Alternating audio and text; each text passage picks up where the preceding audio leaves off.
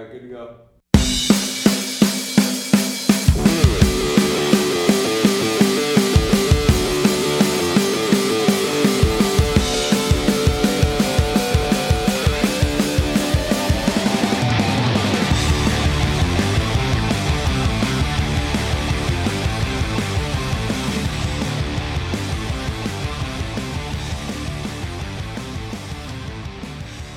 How's it going, everybody? Welcome to the Third Line Plug Sensecast. I am your host, Taylor Gibson. Joining me, as always, from the tropical metropolis of Calgary, Alberta, my co-host, Tim Jensen. Tim, how's it going, sir?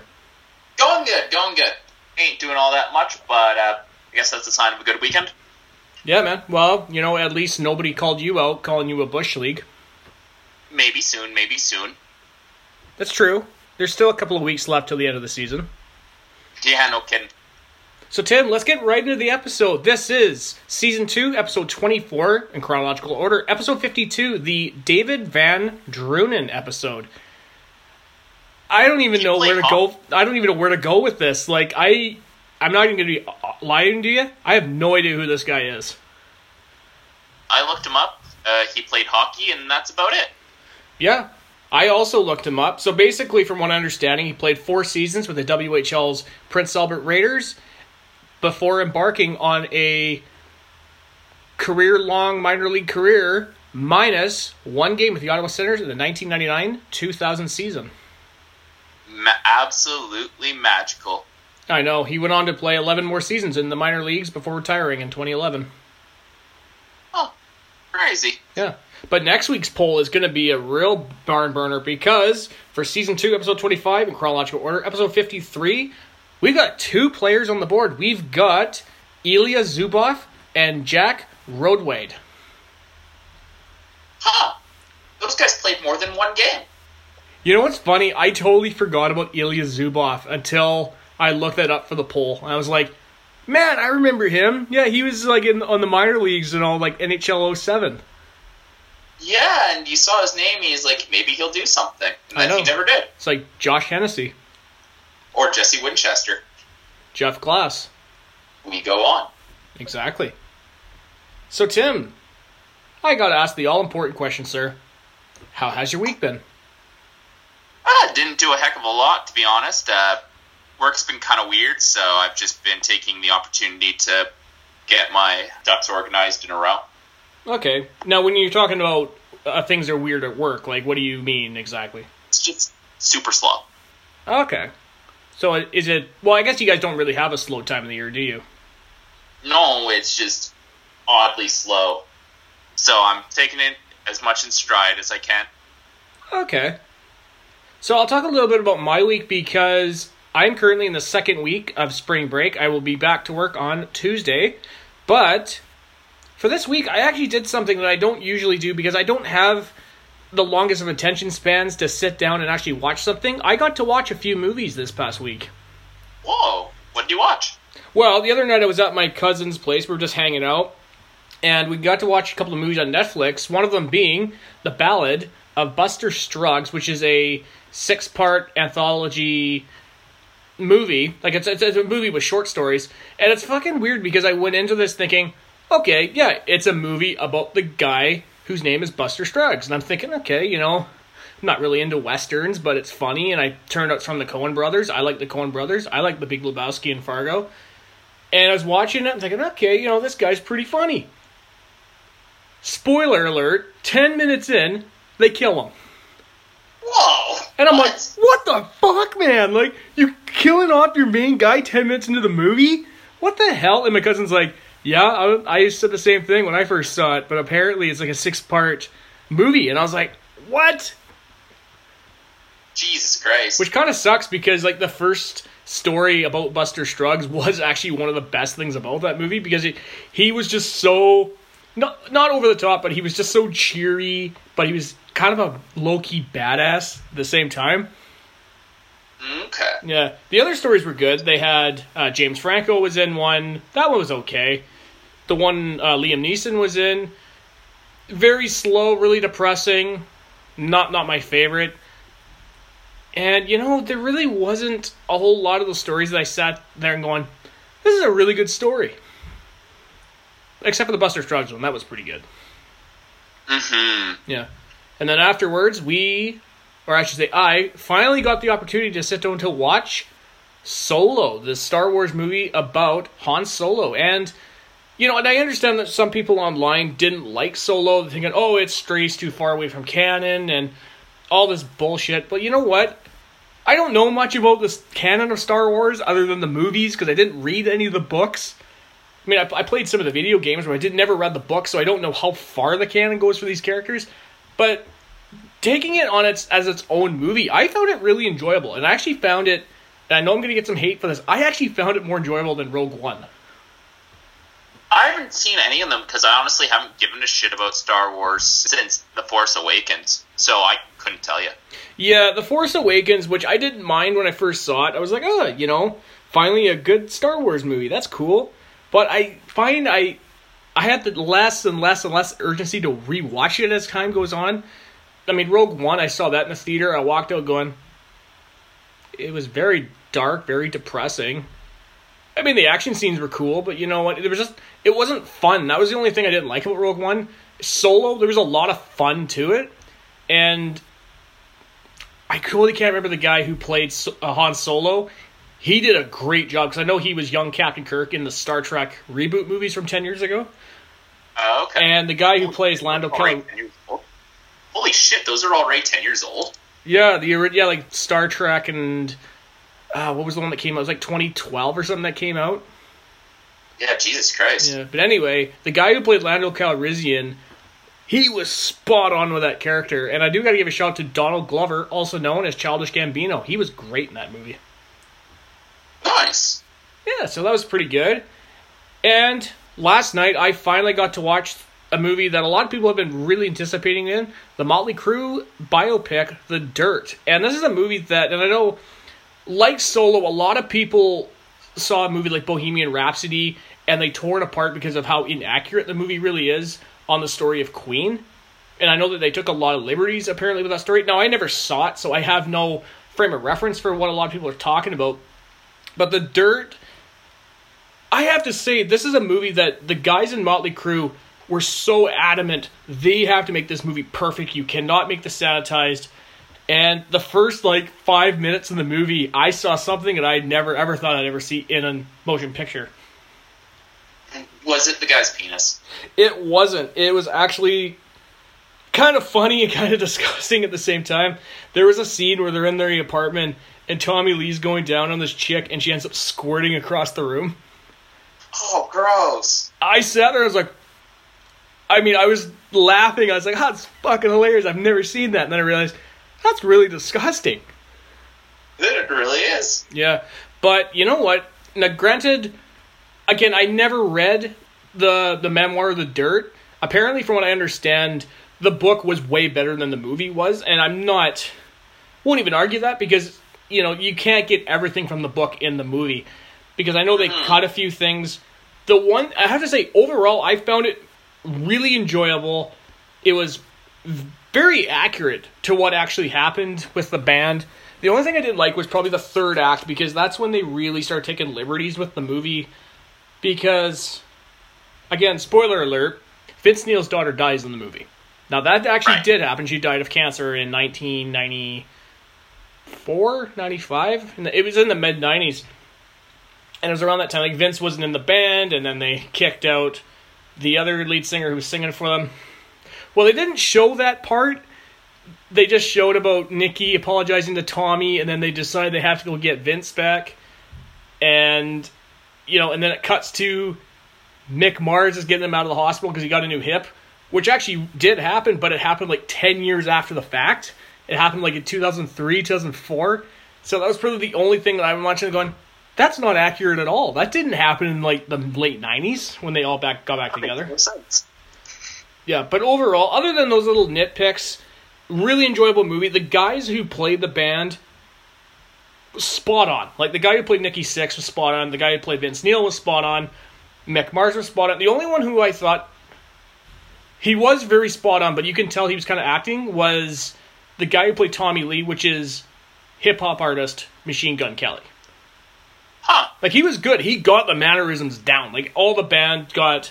Like, all the guys who played the members got that shit down. And I was saying to my buddy, like, I don't know if the guy who played Vince Neil actually sang the parts at the beginning of the movie. If he did, he fucking nailed it. Mm-hmm. Yeah. So overall... I've been meaning to watch, like, the Motley Crue and the Queen one. Because the Queen one, like, the way it's shot, because I've seen a lot of people watch it on the plane, I'm not gonna lie. And the way it's shot, it looks very interesting. Yeah, I think for Bohemian Rhapsody, I mean, I think if you go in with kind of an idea of what goes on, because they do take a lot of liberties with the movie, I think if you knew the story of Queen from, like, beginning to end, you would probably find a lot of problems with Bohemian Rhapsody, but The Dirt was not like that, because, again, the band were the producers like the surviving members of Queen were for Bohemian Rhapsody. And I know that Nikki Sixx even said in an interview, he said, we had to get this perfect because if we don't, it's going to be like if VH1 did it. Now, VH1 did a lot of, like, the biopics on, like, Def Leppard and Meatloaf, and I've seen them. They're fucking terrible. And that's why I really like The Dirt, because they got it right. I was always surprised that VH1's biopics were so terrible. Mm-hmm. You'd think if you're supposed to be doing, like, if your meat and potatoes of your network is showing shit about bands, you'd think you'd be good at doing stuff about bands, but Jesus Christ. Yeah, well, I know that originally MTV was going to be doing The Dirt, but I don't know all the behind the story, like the behind the scenes, what was going on with that, but that ended up not happening. But they did get the guy who directed Jackass to direct the movie, and I thought he did a really good job. Yeah. Oh, that's awesome. Yeah. So overall, I do recommend the Ballad of Buster Scruggs. As long as you know what you're getting yourself into, it is not going to be a movie about Buster Scruggs. That's only like the first 10 minutes of the movie. If you could look past that, I think it was enjoyable. Solo, I found it really enjoyable. Like I said, I found it more enjoyable than I found Rogue One. And The Dirt, I highly recommend it. The Dirt is on Netflix right now, so please go check it out if you're interested in Motley Crue. And it's funny, I was watched that last night, and I'm sitting there and I'm watching it thinking, you know, I can almost count on two hands the amount of times I've seen them live, because I've seen them on, like, the Carnival of Sins tour or the reunion tour in 2010 and 2013, and I think 2013 was the time that I got to fist bump Nikki Sixx. Nice. Yeah. Those must have been awesome tickets, too, eh? It was really good, yeah. We were like 6-7 rows up from where he was, and I walked down, I took a snap of him, and he saw me, so he leaned down and gave me a fist bump. Nice. Yeah, I'll have to find, I have a really cool photo from that show. I'll have to find it and send it your way to show you. But yeah, other than that, I do recommend those movies as long as you know what you're getting yourself into. Should be a good time. Awesome. Yep. Let's go into last week's episode because, you know, it was a good episode. I really do like the fact that you tore the Leafs a new asshole. It was fantastic to hear. Yeah, no, it's something. It's like, this is a team that should be better but wasn't. Mm-hmm. And I know that once we get to the top of the hour, we do have a story about that. And I can't wait to talk about it because, you know, it has a good buddy of yours, so. Mm-hmm. Yeah. But it's like, yeah, no, I got really into that, didn't I? You did. And I remember just sitting here and you were just going off and I'm thinking, you know what? Like, Tim's making a lot of great points here and, you know, he's really fired up. And I mean, excuse me. And I know that my advice I gave to Brady Tkachuk on scoring some goals clearly helped once we got to these games we got to talk about this week. Yeah. Do you want to get into some meat and potatoes then? Well, we should do that. But first, Tim, let's segue into this little segment I like to call Top of the Hour. So we're going to start off with a shout-out. Big shout to Vegas Golden Knights goalie Marc-Andre Fleury and his wife, who welcomed a baby boy, James, into the world on March 22nd. James Fleury was 9 pounds, 3 ounces. Whoa, this is like the opposite of what we usually do. True. We open with a death most of the time. This is awesome. It's Congratulations to the Flurries. Absolutely. Now, out of respect for the Flurries, because this is a great moment, I'm not going to play the DJ horn. Fair. Mostly because I don't have it queued up right now, and I wish I kind of thought about it, but whatever. Maybe next time. Maybe day. Yeah. No. It's better this way. Yeah. We also got to give another shout out to Vancouver Canucks rookie Elias Pettersson, who broke the Canucks record for most points by a rookie with 61. The previous record of 60 was held by the late Ivan Helenka, Trevor Linden, and Pavel Bure. That's really good company, honestly.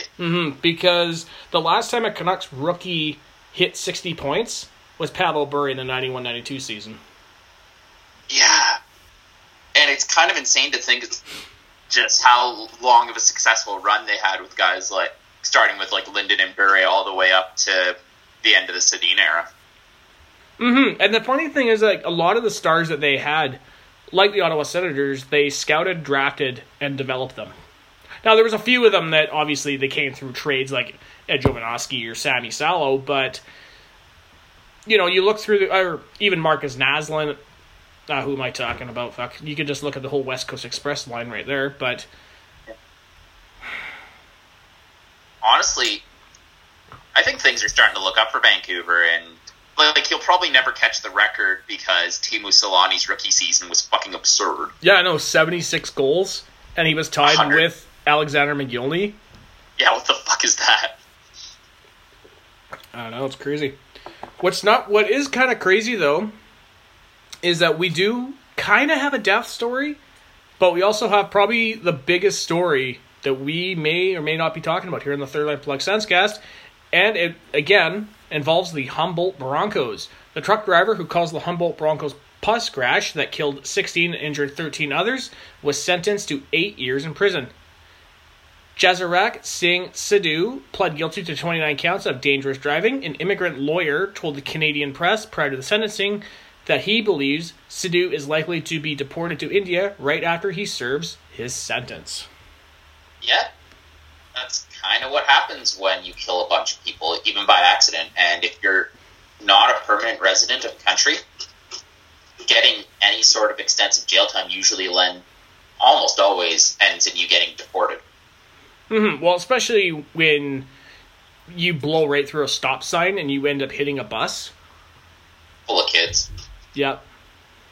It's a shame. Yeah. You know what? But you know what? I think maybe the parents now can have a little bit of closure knowing that what had happened, that the guy is going to get some justice for it. Yeah, no kidding. Edmonton Oilers CEO Bob Nicholson spoke to season ticket holders at a season ticket holder breakfast where he openly criticized Oilers forward Tobias Redder, stating he hasn't scored a goal, he's missed so many breakaways, and if he would have scored 10 to 12 goals, they'd probably be in the playoffs.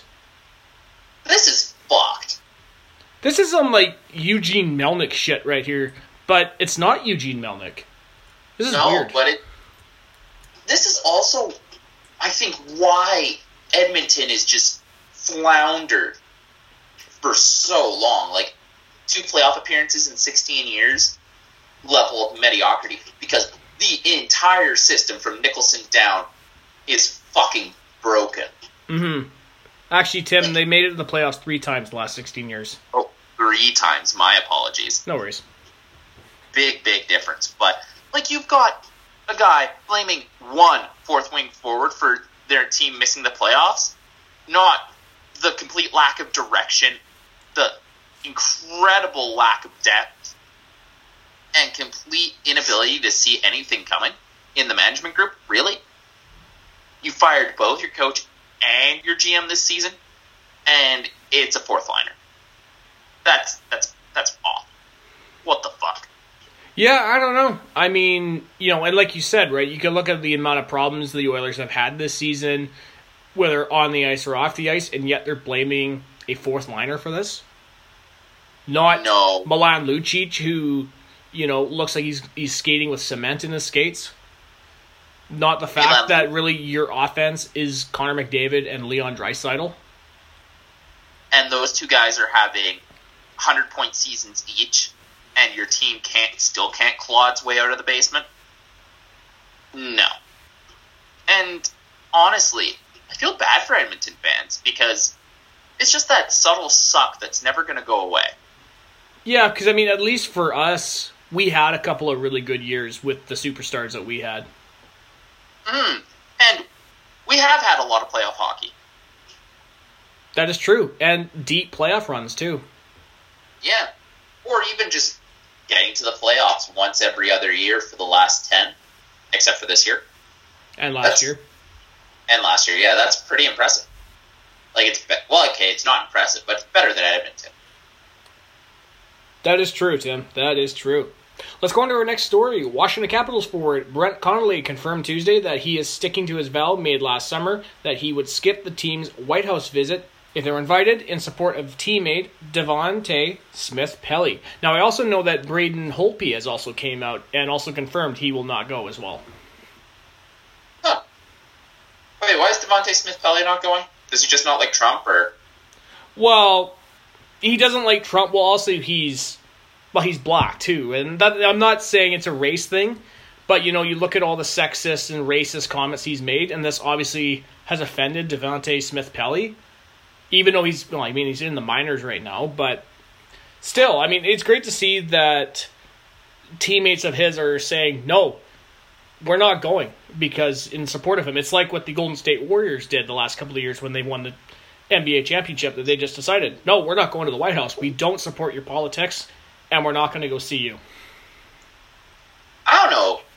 I feel like it's not exactly all that brave nowadays. Because remember what happened when Tim Thomas didn't want to go see Obama because he disagreed with Obamacare? True, and I mean... And he got... Yeah, it's a different thing, because obviously a lot of the mainstream media does, or is, more a Democratic vote, right? Whether somebody like Fox News is more Republican. So, if it was a Republican president at the time, and Tim Thomas says, no, I'm not going, then I don't think it would have got that much traction. But because of how extremely polarizing Donald Trump is as a president, and the administration he's got and everything, I can kind of see why. And you know what, if they're saying, no, you know what, we don't support your politics, and you know what, as a team, we're not coming. Oh yeah, I have no problem with that, but don't pretend it's anything anything brave. They're just exercising beach rights. Yeah, exactly, and I don't think that's what these guys are doing. They're just doing it in support of their teammate. Well, I feel like there's a lot of folks out there who are kind of construing it as such. That's true. I mean, you could spin it in any way to make it look negative towards the Capitals, right? Yeah, for sure. Like, just don't make it to be more than it is. True. Tim, let's talk about a good news story. The NHL and NHLPA announced that Nashville Predators forward Austin Watson has been returned to available status and has entered the follow-up care phase of the Substance Abuse and Behavioral Health Program. Watson, who was arrested in June 2018 for a misdemeanor charge of domestic assault, was suspended indefinitely on January 29th after a relapse. Yeah, let's hope he can stay on the wagon. For sure, man, because, he's still young. He's still like 26, 27 years old. He still's got his whole life ahead of him. And, you obviously hear stories about Ray Emery and Robin Leonard, some of the, substance abuse problems they have off the ice. And it's all about the support system behind them that really can help you stay sober. Mm-hmm. Yeah, for sure. Yeah. Yeah, I hope his romantic partner's doing well as well, because that sort of experience can be, I imagine, is just downright harrowing. Especially because Austin Watson is in the high-profile position he is as an NHLer, right? Because now that brings a lot of negativity to not only her personal, but also could be her professional life too, right? Because how could this affect her in the workplace or on social media or whatever, right? Other thing is just being the victim of domestic assault is really shit. Yeah, it's also really bad if you're a victim of social abuse shit too. Yeah, no kidding. Thanks, Monica. Let's go on to our next story. Toronto Maple Leafs head coach Mike Babcock responded to the rumors of a feud between him and GM Kyle Dubas. Babcock, who has questioned organizational depth in the past, stated his relationship with Dubas will be better in 4 years than it is now, just as his relationships with Brian Murray, Ken Holland, and Lou Lamoriello developed more in time. This is a weird statement. It is. Now, the funny thing is that I did get a chance to read his release. The one thing I could really appreciate is that he does name check Brian Murray at the very beginning. And I can't remember what he said, something about... Basically, it was what Brian was, say, for the players and the owner. He was the buffer in between. He's just, you need somebody like that in between you guys. No, that's awesome. Although, I guess my big thing is, like, whenever you get those rumors that there's a rift or there's a problem in the room, it's only when things are going bad, and the Leafs have been in a bit of a tailspin, so I'm not putting a ton of stock into this. True, but you know what? I mean, you could look at other, not just in hockey, but other sports where there could be a rift between an owner or a coach or a GM and a coach or a coach and a player, but as long as they're winning and they're doing well, a lot of those stories don't come out. Like, you could look at even the Ottawa Senators of a few years ago, right? I mean, obviously, somebody like Mike Hoffman may have been, not the greatest guy in the room, but when the team was doing well, you never heard stories about it.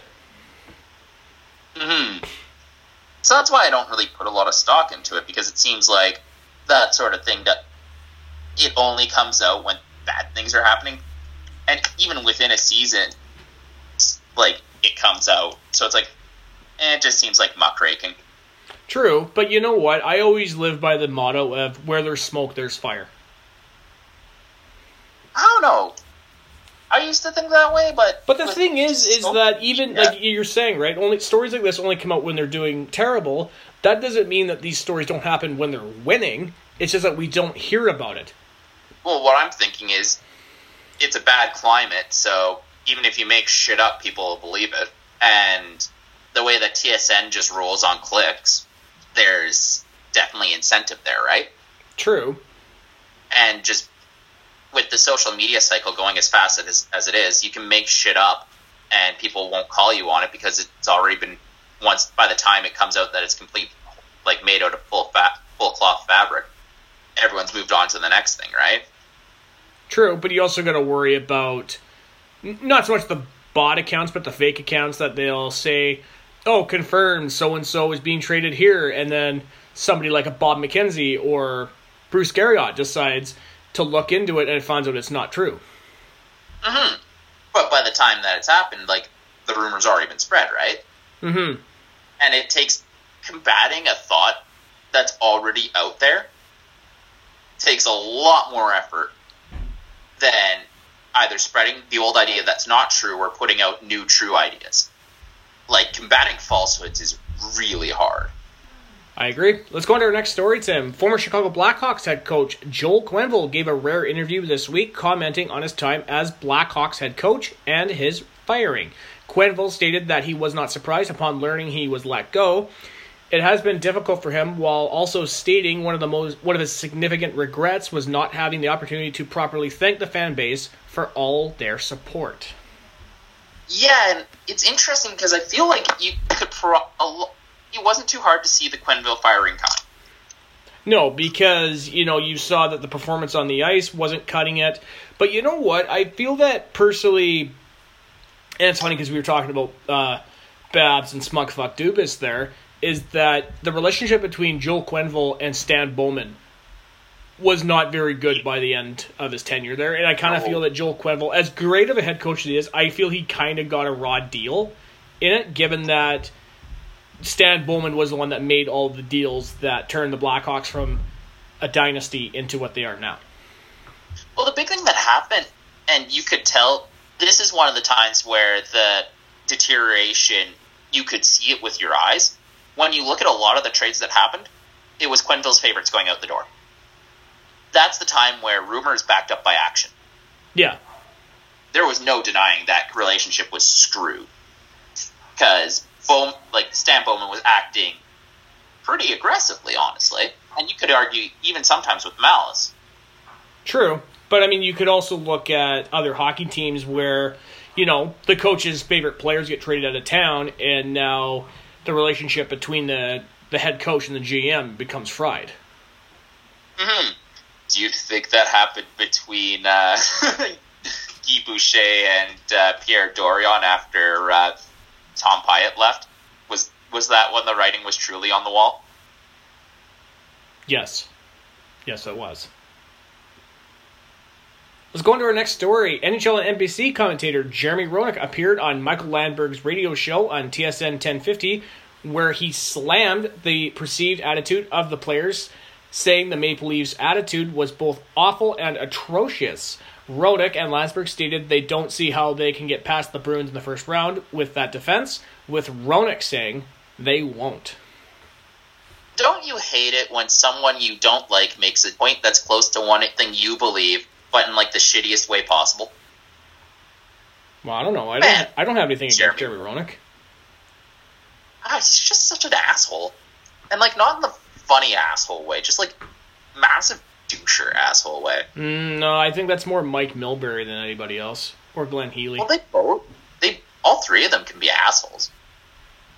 They can, but I think I take Roenick as more being funny than anything else. I don't think of him as being overly mean-spirited. I mean, some of his comments you could perceive that as being mean-spirited, but I don't take it as that. I think he's just a character has a really good sense of humor about him. I don't think Milbury does. I think Milbury is very mean-spirited, and same with Glenn Healy, and that's why I hate both of them today. Fair enough. I don't know, I just find Jeremy Roenick is pretty mean-spirited a lot of the time. But, like, if that's just edgy humor, like, crossing a line, I kind of get that. But, no, that defense is going to get run over by the Bruins. Yep. Because the Bruins run 4 lines pretty well. Yeah, and they've got balanced scoring. All their scoring isn't on the first 2 lines. Yeah, and their aged veterans like David Backes actually do stuff, while Marleau not so much. Mm-hmm. I feel bad for Dubas inheriting that shitty Marleau contract. Well, I do and I don't, because wasn't he the one who signed him? No, that was one of the last that Lamoriello did. Oh, okay. I kind of forget that, Dubas hasn't been there the whole time, because it's like... He's only been here this year. I know, it's weird. Like, I just assume that, I guess because he has been working for the Leafs, and, the little part of my brain compartment, doesn't comprehend that Lou Lamoriello was GM at one point. It's because it's a weird fucking statement. True. Because, it's funny because I remember... I forget who we were talking about. I was reading an article that was comparing the Ballard-era Leafs to the current iteration of the Senators. And they were talking about, trades from, the late 80s, early 90s. And it said Devils GM Lou Lamoriello. I'm like, yeah, he has been doing that a while. Oh, that's right, yeah, because we mentioned that when Scott Niedermayer's number got retired, I brought that stat up that he traded for him. Yeah. Do you also know that he fleeced the Calgary Flames to get Martin Brodeur? Yep. True story. Let's go on to our next story. Now, this is actually kind of a sad and very upsetting story. Montreal newspaper Le Journal de Montreal reported that a volunteer official was violently assaulted during a hockey tournament. 45-year-old Nicholas Sear was videotaped arguing with a pair of officials when he sucker punched the official after the official had decided the argument between the two was not worth his attention.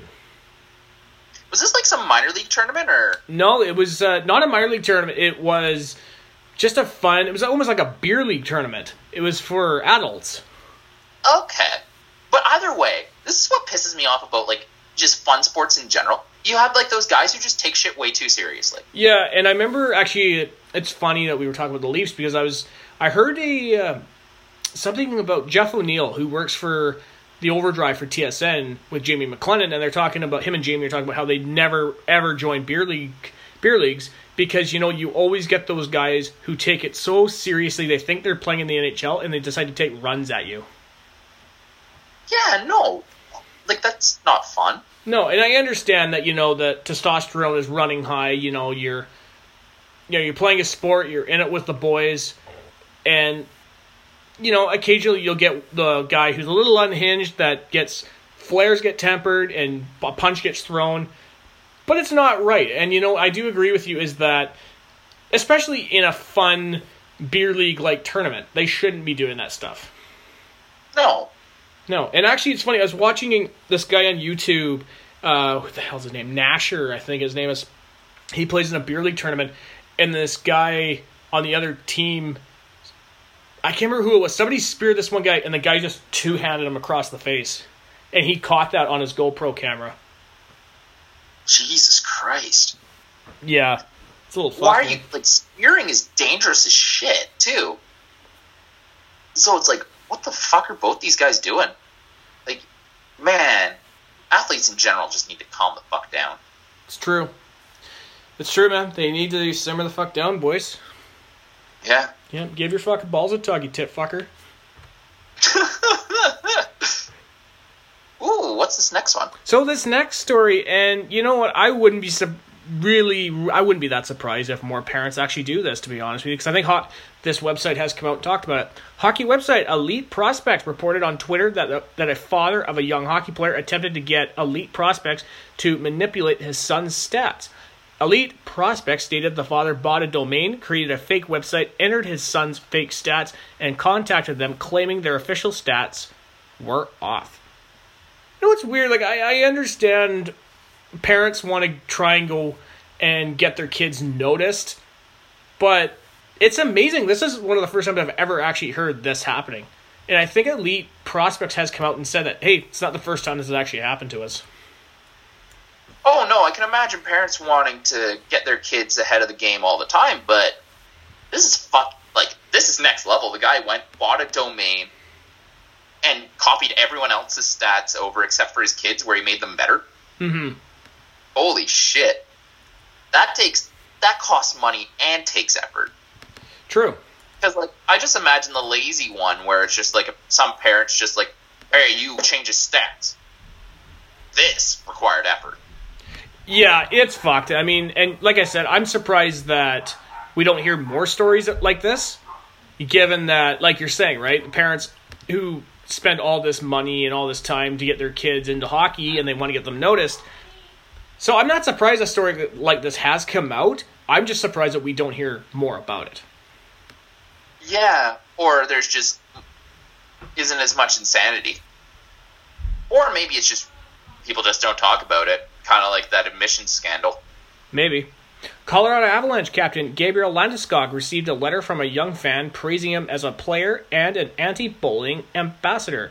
The letter stated that the young fan sells books for $1 and gives the money to charities that support mental awareness, suicide prevention, and anti-bullying. So far, the money has gone to the Edmonton Oilers and Erik Karlsson. It's really cool. Oh, honestly, it's awesome whenever kids do whatever they can to kind of get involved in their community, involved with causes. Mm-hmm. And I know that even for us, I mean, we're not kids anymore, but, you know, with the very, very few fans that we have, hi, Adam, you know, at least we can try and help out the Sens Foundation and I believe the Vegas Golden Knights Foundation as well, Tim. Yeah. No, this is going to be awesome. For sure. Nashville Predators teamed up with the Make-A-Wish Foundation to make a wish come true for 3-year-old Asher Collier. Collier was signed to what the Predators are calling a 2-day priceless contract. Aww. It's really great that, you know, hockey teams will do this for kids, right? And obviously, the first thing that obviously comes to mind for us being Senator fans is the late Jonathan Petrie, because that's what the Senators did for him. Yep. Yeah, and there's honestly no reason not to. You give the kid an experience they'll never forget, although, and you get free PR. Like, there's no reason not to do it, right? For sure. And then good PR, too. I mean, that's really great. I know, like, the Make-A-Wish Foundation, when these kids ask for wishes, the ones that I usually hear about, and maybe because I'm paying more attention, is WWE wrestlers. Like, I think John Cena currently holds the record for the most Make-A-Wish wishes that actually came true, that he was fully behind and actually did. It's awesome. Mm-hmm. Well, Tim, it's time to talk about our good buddy and Mitch Marner's good buddy. Boston Bruins forward Brad Marchand took to Twitter to verbally attack NBC Sports Network columnist Joe Haggerty after Haggerty published a story suggesting the Bruins has been better in the absence of defenseman Torrey Krug. Marchand quote tweeted his article with a caption, "What kind of garbage is this, Hags? You don't even watch the games, you just stand at the snack bar the whole time." damn, he got him good, He did. I guess. But, no, good on Marchand to come out and protect his butt. For sure, and even protecting it, going at him for a teammate, right? Because I do like Torrey Krug as a defenseman. I really think he's a really good player for the Bruins. But I don't know how much malice is really in his statement saying that the absence of Torrey Krug has been better. Like you said, the Bruins have 4 lines that are running every night, which has really kept them rolling throughout this season. Well, I think the other thing is I just don't think that statement's true. I think the Bruins are better with Torrey Krug. Mm-hmm. Because, you know what, when you have a guy like Torrey Krug who's a very good puck-moving defenseman, you only get better with guys like that. Mm-hmm. Unless, you're like Cody Ceci trying to move the puck or Ben Harper. That's just embarrassing. Pretty much. But the thing is the Bruins get better shots, more shots, and higher quality shots with Krug on the ice than they do without Krug on the ice. Like, that's just it. Mm-hmm. Let's go into the next story. Sorry, Tim, go ahead. I think that second part of Marchand's comment, you're just here eating, you're just at the snack bar, is pretty true. Well, I mean, I don't know what kind of snacks the Bruins sell at the snack bar. I'm sure they probably sell some very good snacks there. Mm-hmm. Well, maybe clam chowder, you never know. Yeah. Tampa Bay Lightning forward Yanni Gouda has been suspended 2 games for his hit to the head on Hurricanes forward Jordan Staal. This is Gouda's first suspension. I think they got it right because it was a pretty dirty hit from what I saw. I didn't see the hit, so I'll have to take your word for it. Mm-hmm. Let's go on to our next story. Detroit Red Wings have re-signed Jimmy Howard to a 1-year, $4 million contract. Howard has recorded a 19-20-5 record with a .908 save percentage for Detroit this season. I don't mind this one, honestly. But Jimmy Howard's starting to get up there. I know he's 35 already, 36, around there. I mean, it's better than signing Craig Anderson. Hey, that's not fair, man. Craig Anderson was actually somewhat decent when we signed him to that contract. No, but I mean, why 3 years? No, that was too long. Better question is why did they give Mike Condon the 3-year contract? You know, Tay, there are many mysteries in this world. Some that even Bruce Garriott can't answer. That is true, Tim. That is true. Toronto Maple Leafs have re-signed Nick Petan to a 2-year, $1.55 million contract with an AAV $775,000. Petan recorded 1 goal in 5 games for the Leafs this season. Yeah, this is probably to shore up the little leagues a bit. Yeah. Because I'm not sure Petan is going anywhere, honestly. No, he seems more like a depth piece than anything else in Toronto. Mm-hmm. Yeah. Well, Tim, it's time to start talking about some Ottawa Senators related stories. And we're going to talk about an ex-Ottawa Senator right now. Boston Bruins have re-signed Zdeno Chara to a 1-year, $2 million contract. Chara recorded 4 goals, 7 assists for 11 points in 55 games for Boston this season. What I don't understand is, 1, how the hell is Chara still going? 2, how is he still good? Actually, I know you don't really use Instagram, but there's a guy I follow on Instagram who covers the Sens, and one of his Insta stories was this picture TSN put up on their Facebook page, I think for his 42nd birthday, and it has Chara holding the cup as a Bruin, 2 of them as an Islander, and then another one as a Bruin, and so he posted the caption. He goes, I think he used to play for a 3rd team, if I'm not mistaken. There was not one shot of him as a Senator. Lame. Yeah. I mean, they could have had them, when he was dwarf-tossing Brian McCabe around. That was kind of fun. Mm-hmm. Actually, no, you know what? Now it's starting to make a lot of sense why they didn't do that. Yeah. Although I guess the one thing is he's starting to slow down a bit. True. But you know what? I mean, if he's only going to be around for 1 more year, then, hey, you know what? Go out on top, buddy. And $2 million contract is super team-friendly. Oh, for sure. Ottawa Senators forward Jean-Gabriel Pageau has been suspended 1 game for his hit from behind on Canucks defenseman Ashton Suttner. this is Pageau's first suspension. Honestly, I'm a little surprised he didn't get more for that hit, because that wasn't kind of dirty. It wasn't like Suttner was right up against the glass. He was at least a foot or so away, and he just hit him from behind. Oh, yeah, he fucking drove. It was a really dumb play. Mm-hmm. But you could tell that Pageau was pissed because they missed a pretty gross hit on Pageau. Like, not to the degree of what Pageau dished out back. Yeah. Yeah, and you could tell Pageau was pissed. Oh, for sure. And you know what? I don't blame him, right? Because, there was a dirty hit on him, and he hit him back, except he's the one who got a call. Yeah. Well, Tim, it's time to wrap up top of the hour with a news story that I'm sure everybody and their mothers have wanted us to talk about. Ottawa Senators owner Eugene Melnyk is... Oh, son of a bitch. No chance, that's what you got. Up against a machine too strong. Yeah, I really hate that every time we talk about him, the song automatically plays. I think that one for yourself, right?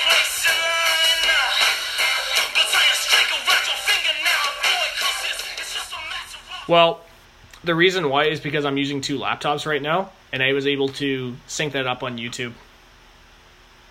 Yeah.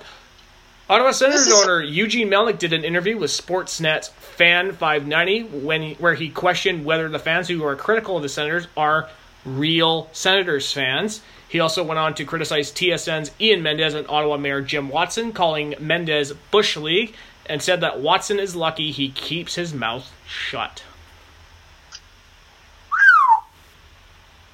That's a lot of shit. You know what? And I just want to go on record right now. In tribute to what a class act Ian Mendez is, this episode will be called In Mendez We Trust. In Mendez we trust.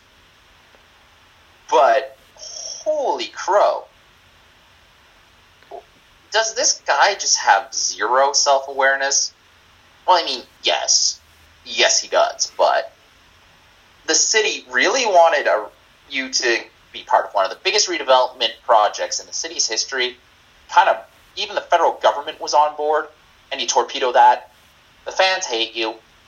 And this is what you come up with? Really, just lay low. Because I know we mentioned this right off the top, is that even James Duthie went on about it, because, he says, is kind of in a way is like, is this guy really this clueless that he doesn't understand how pissed the fans really are about everything that's going on? Well, I mean, I guess this is his way of trying to push back against what he might think is unfair, but dude. Well, the thing is, and actually, somebody on Twitter brought up a great point, is that, he's doing all these things, and he's not doing it on Ottawa radio, he's doing it on Toronto radio. Yeah, it's because I guess the Toronto radio doesn't have enough context to really tear him the asshole. So, maybe he's afraid, maybe he just doesn't care, maybe he thinks that the Toronto radio has better listenership. I don't know. But you know what? I do got to give James Duthie a lot of respect for standing up for Ian Mendez. And he said right after all his comments, he talked about Ian Mendez. He says, you know what? This guy goes after somebody who is so well respected and well liked with the fan base and the community, and he's done nothing but been a class act this whole time, is really, really disrespectful. 100%. And then Ian Mendez goes and takes the high road. Even the mayor's just like, what the hell is this? I know. But you know what? Even Jim Watson said, when asked about it, he says, you know what? I don't take my orders from Eugene Melnyk. Pretty much. Well, what else can you even say? Pretty much. Well, Tim, I guess that wraps up top of the hour, which means it's time to head on to the games. Now, we got 3 games to talk about. We got the Sens versus the Canucks, Sens versus the Flames, and the Sens versus the Oilers. But before we do that, let's hit the music. It's time to play the game. Time to play the game. Okay, Tim, let's start talking about the Sens versus the Canucks. This is a 7-4 Canucks victory. Sens goals were scored by Max Veronneau, Brady Tkachuk, Oscar Lindberg, and Anthony Duclair. Canucks goals were scored by Bo Horvat with 2, Tanner Pearson with 2, Jake Virtanen, Brock Besser, and Louis Eriksson. Shots were 40-25 for the Vancouver Canucks. Bo Horvat scores on the power play to make it 1-0 Canucks on a deflection. Tanner Pearson scores to make it 2-0 after the puck bounced off the ice and he hit it home. Jake Virtanen scores to make it 3-0. Brock Besser scores to make it 4-0 Vancouver. Tanner Pearson gets his second of the night on a tic-tac-toe play to make it 5-0. Max Veronneau scores his first NHL goal on a deflection from Dylan DeMello to make it 5-1. Brady Tkachuk scores to make it 5-2 on a bad angle. Oscar Lindberg scores on a rebound to make it 5-3. Anthony Duclair squeaks one in on the power play to bring the game within 1 at 5-4. Bo Horvat gets his second of the night on a redirect to make it 6-4. And Louis Eriksson buries the empty netter to make it 7-4 Canucks final. So I had to condense watch this game. It's because this is probably the only reason that sucks about living on the West Coast when they play the Canucks, is that we only have like 2 or 3 cable boxes in the house. I'm the one that doesn't have one, so everybody else was using them. And because it was a local broadcast, it was blacked out on Game Center, so I was unable to watch it. Yeah, I ended up watching it, and honestly, the Sens didn't even show up until halfway through the third.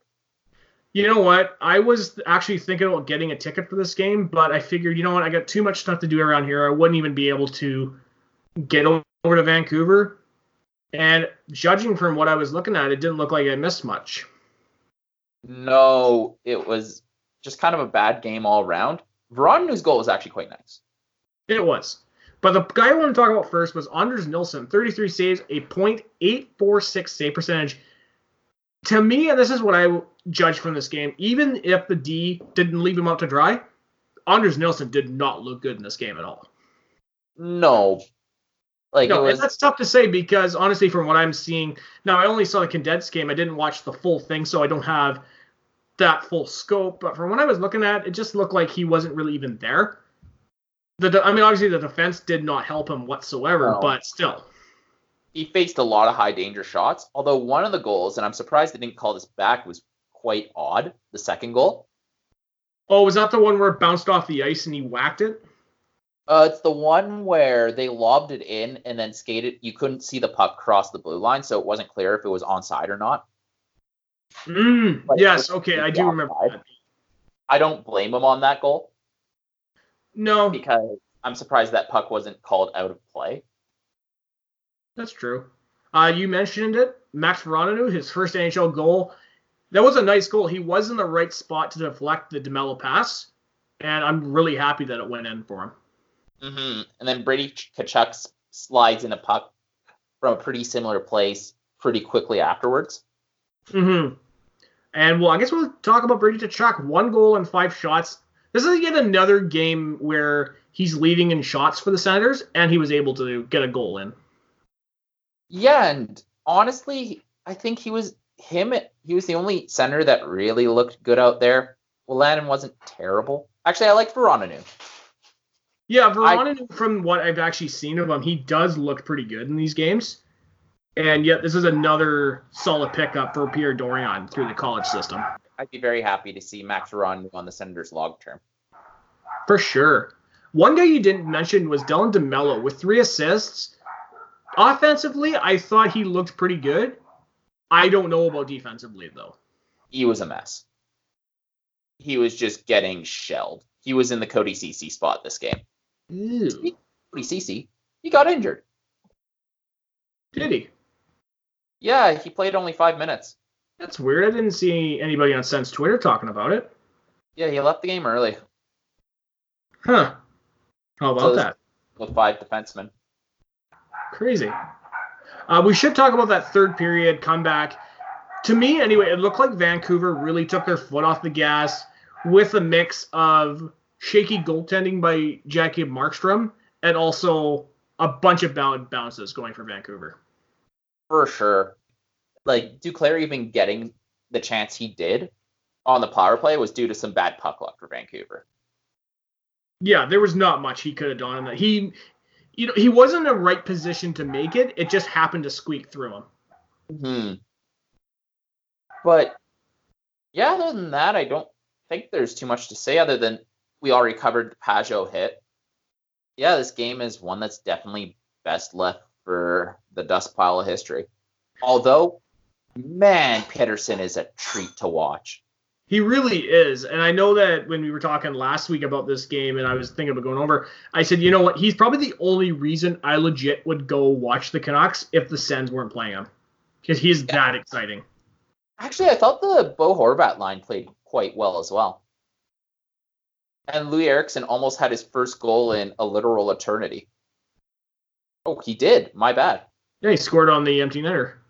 Yeah. Louis Eriksson had his first goal in an eternity.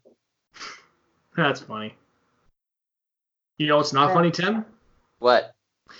Sens versus Flames. This is a 5-1 Flames victory. Sens goals are scored by Dylan DeMello. Flames goals are scored by Mark Giordano, Garrett Hathaway, Andrew Magnapani, Michael Backlund, and that other Tkachuk, which doesn't play for the Senators, Matthew. Shots were 36-19 for the Flames. Calgary outplayed Ottawa for a majority of this game. Calgary's play on both sides of the puck was prevalent as their defense suffocated Ottawa in the offensive zone, while their offense turned it on due to the number of turnovers and lackluster play of Craig Anderson, which was the killer. Craig Anderson, 31 saves, a .861 save percentage. This really pains me because, in all the years that we've watched Craig Anderson play, this has got to be one of the worst performances I've ever seen Andy play as a Senator. And, well, honestly, he couldn't do much on the Mark Giordano goal, but the other ones he didn't even move. He just stood there and let it go in. And you know what? I love Craig Anderson, but that was always the one criticism of Andy I've always had, is that with goals like that, he just sort of he stands there and just watches it go in. And you know what else isn't funny about this game? You were there. I paid $50 to see it. $50? That's not bad. Yeah, but it was funny because you're right, and there's a lot of goals where it was Andy was doing the chicken wings. He lost sight of it, but the Flames were all over his crease, like holy shit. And the Ottawa D couldn't clear them out. Like, this is definitely the difference between a team that could easily find its way to the Stanley Cup Finals and the worst team in the league. Mm-hmm. And I know that when you and I were messaging each other back and forth after the game, you know what? I think a lot of people who actually listen to the show would be amazed to see that conversation because you and I were just kind of going at it with each other. Yeah, it was a rough game. Although there are some bright spots. I actually really liked Christian Wolanin's game. Wolanin didn't play a bad game. Actually, one guy who I thought looked pretty good was Eric Brandstrom. Even though he didn't record a shot in that game, he did have some really nice rushes early in that game. Well, the nice thing about Brandstrom was he was in the right place at the right time. Mm-hmm. DeMello's night, it started off really good. Like, the Declare rush was fantastic. And then it went deep. Oh, my God, that rush was so nice. I was like, as soon as I watched that, my first reaction was, oh, man, they're going to score on this. They're going to score on this. DeMello scored on it. It was awesome. Well, it's just one of those things that easily gets you out of your seat. And I was really happy with it. I didn't notice Valtteri Abramov, but the rest of the team also didn't show up, so I don't really expect to. You know what's really funny about Vitaly Abramov, and this was actually his first NHL game. Now, despite recording no shots, I thought he looked really good in this game. He motored with the puck. He got into the dirty areas to retrieve it. And overall, from how patient he looked when he had the chances with the puck, I thought he looked like a seasoned veteran. True. It was hard to notice him just because everything else was going so badly. Mm-hmm. Yeah, but one guy who was not hard to notice, our good buddy, Tkachuk.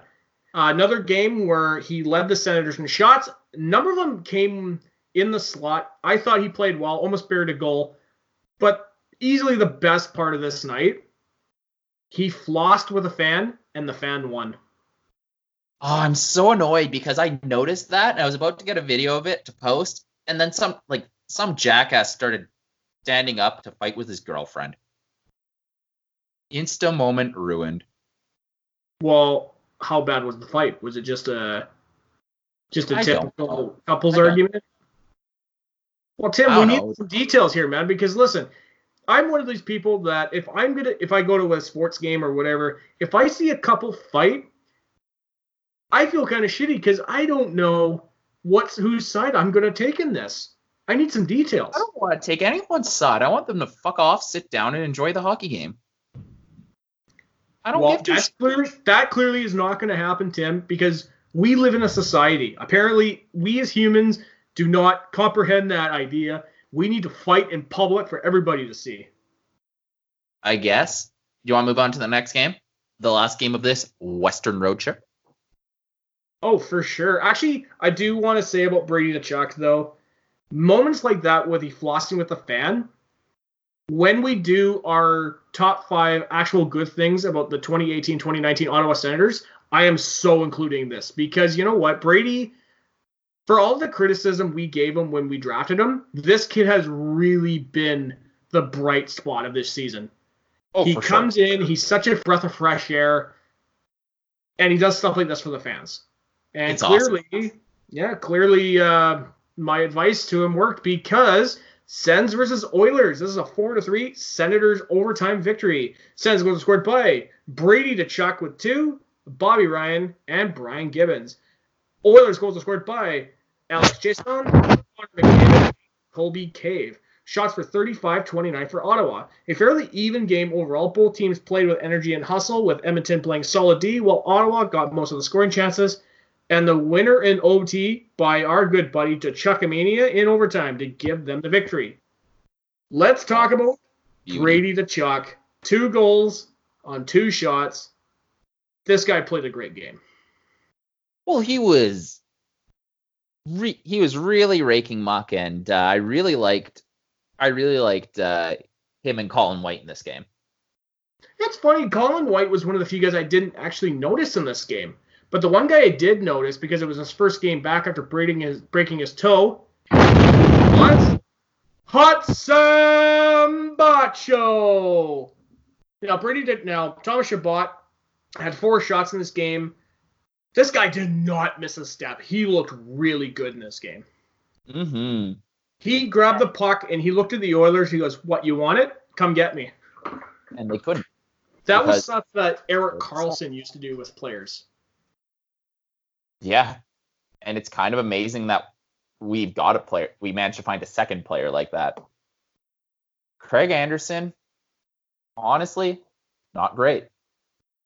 I'm going to be a little lenient here with Andy, because even though he had 26 saves with a .896 save percentage, this is yet another game where the defense left him out to dry, especially on the first 2 goals. And the Cave goal, I don't really want to fault Andy because it went right through his screen. Fair enough, but again, sub 900, not great. True, although, but you know what? When you get 3 goals on 29 shots, though, you're going to have numbers like that. True. I don't know, but at the same time, 2 of those goals didn't involve Connor McDavid. You're not having a good game if you're letting Edmonton get secondary scoring. True. I mean, I can't believe that Alex Chiasson actually had a pretty good game for the Oilers.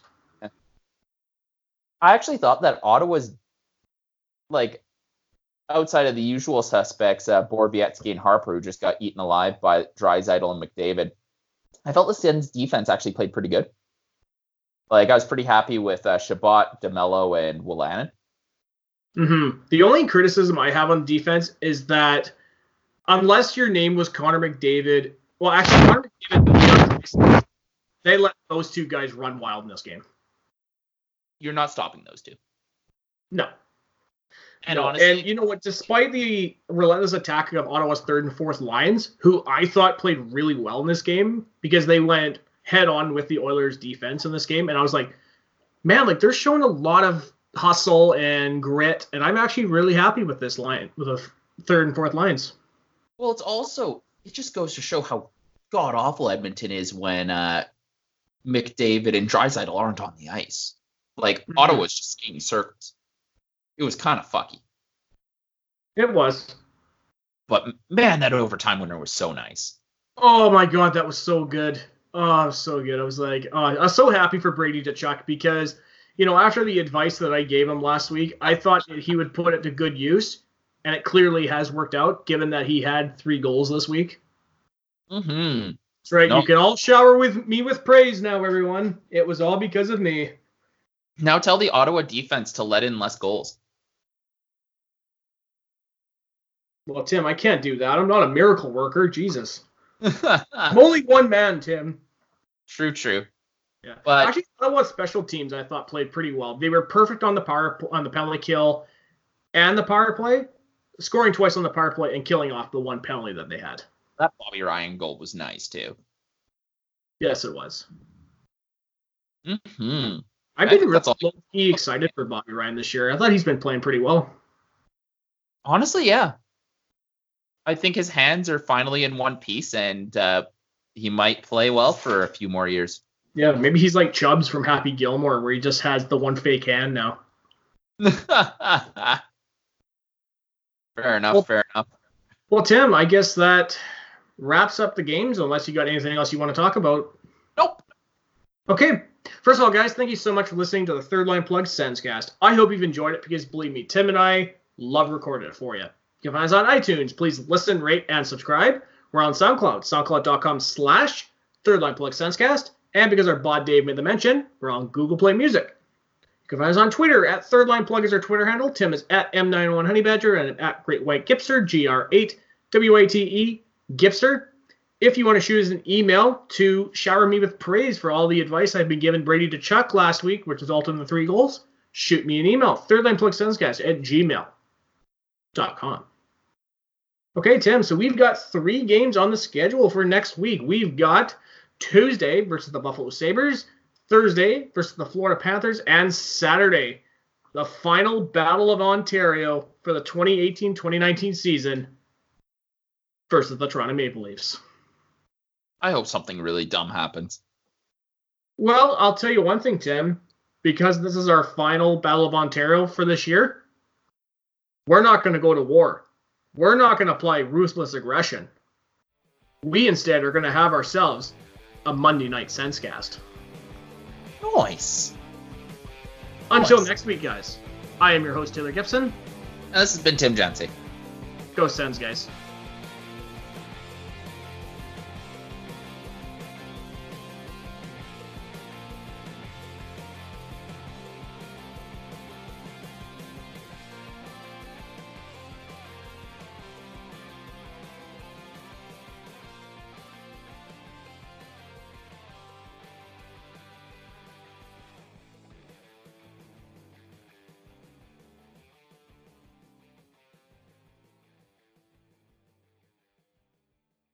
So long, my time here is up. They're going home.